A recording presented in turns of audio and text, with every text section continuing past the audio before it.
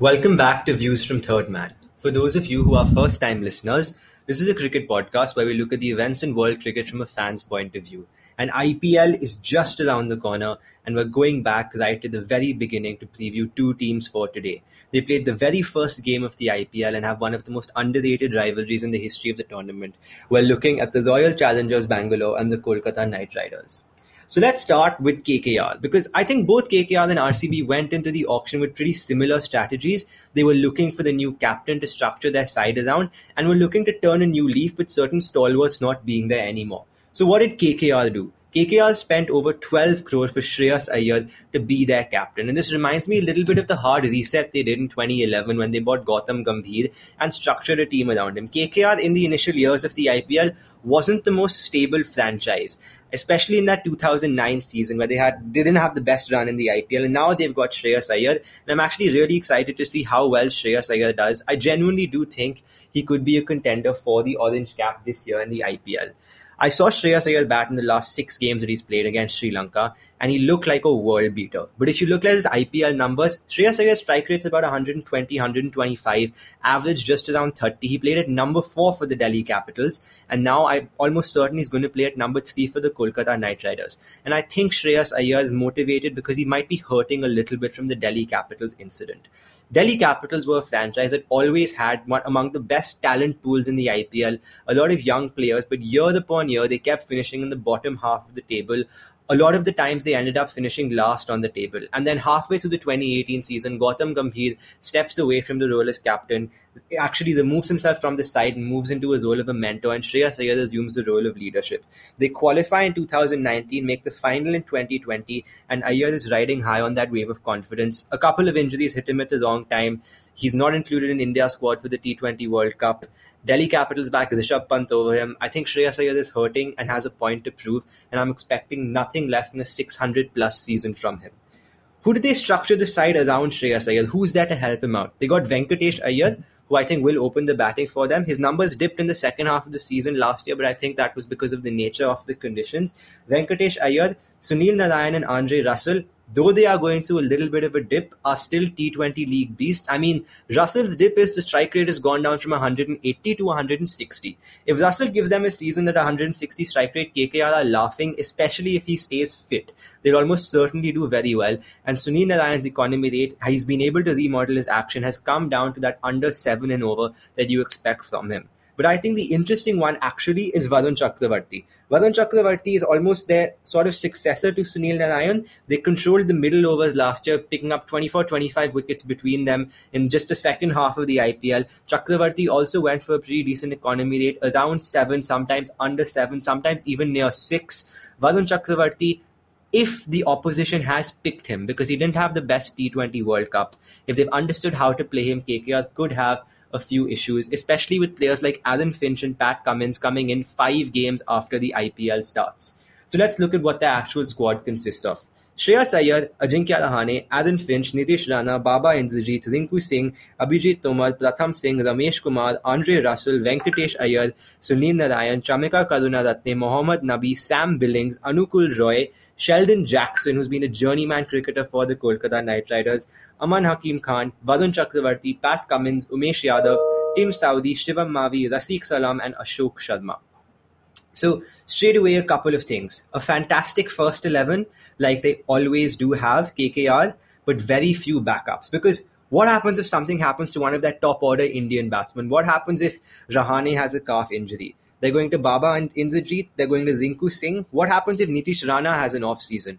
All of a sudden, that top order has become incredibly reliant on the combination of the two Iyers, Shreyas Iyer and Venkatesh Iyer at the top of the order.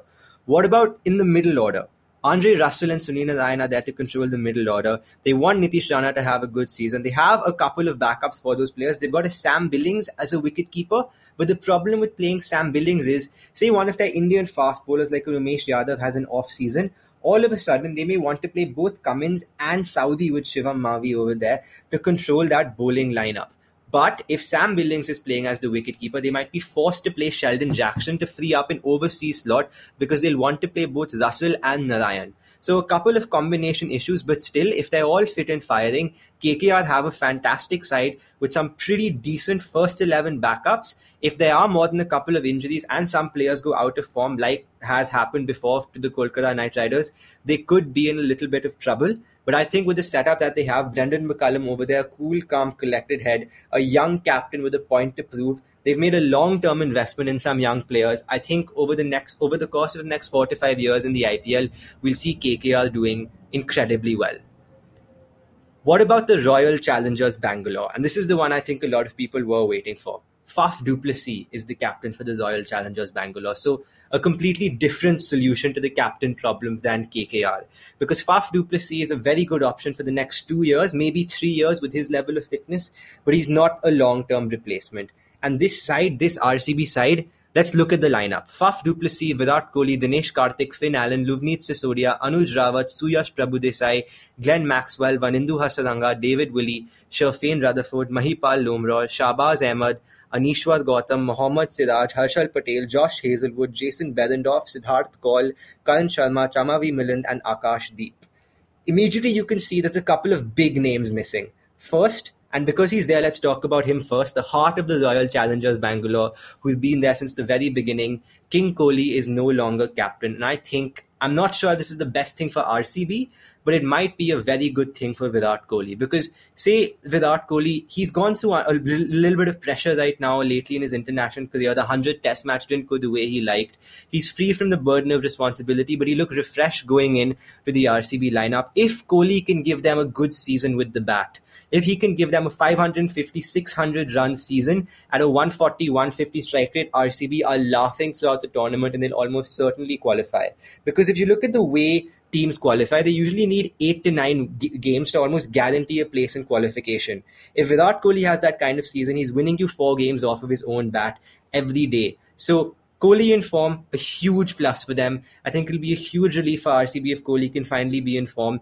He's been that 400-run bank for them consistently, even over the last 2 years when he hasn't been at his best, but it's come at a strike rate of 120. Kohli needs to up that strike rate at the top of the order. I don't know if he's going to open or bat at 3. The story of RCB's number 3 is something that they've always been after. RCB get number 3 right, and all of a sudden that team looks a lot stronger. I don't know if that number 3 is going to be Virat Kohli. I don't know if that's going to be somebody like a Finn Allen or an Anuj Rawat.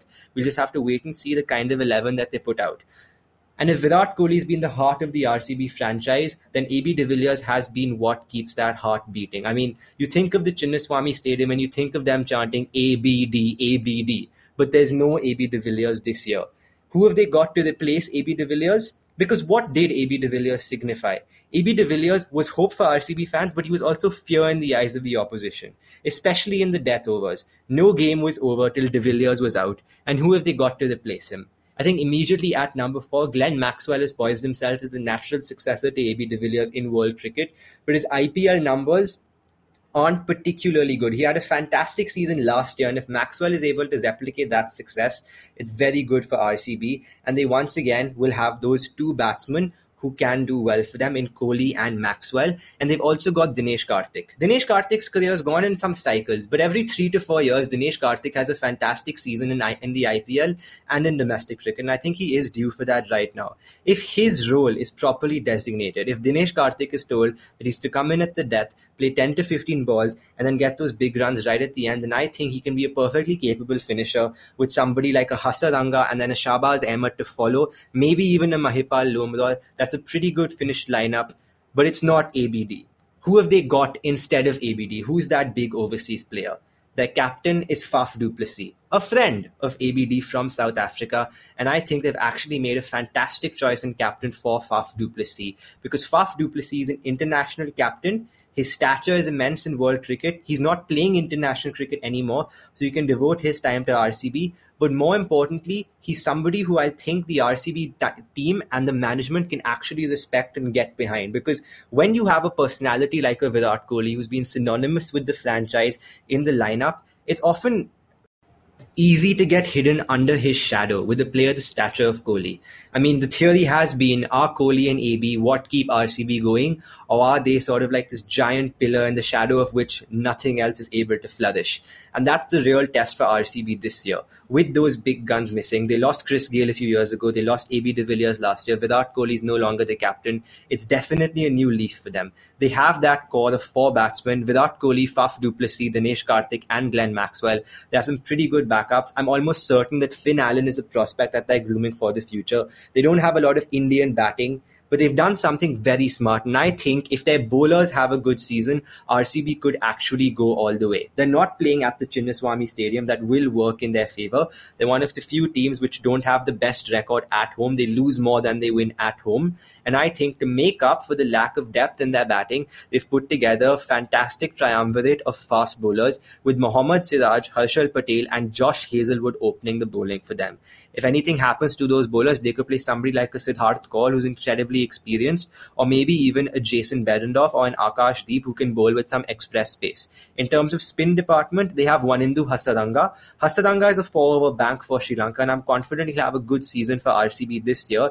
He's riding a high in international form. He's doing really well, and they have somebody like a Shahbaz Ahmed who's perfectly capable of filling that number 7, number 8 kind of role, sort of like what Krunal Pandya was doing for the Mumbai Indians. Maybe not at the level that Krunal Pandya is now, but definitely at the level he was a few years ago in those early seasons at the Mumbai Indians. So can RCB qualify? Can KKR qualify?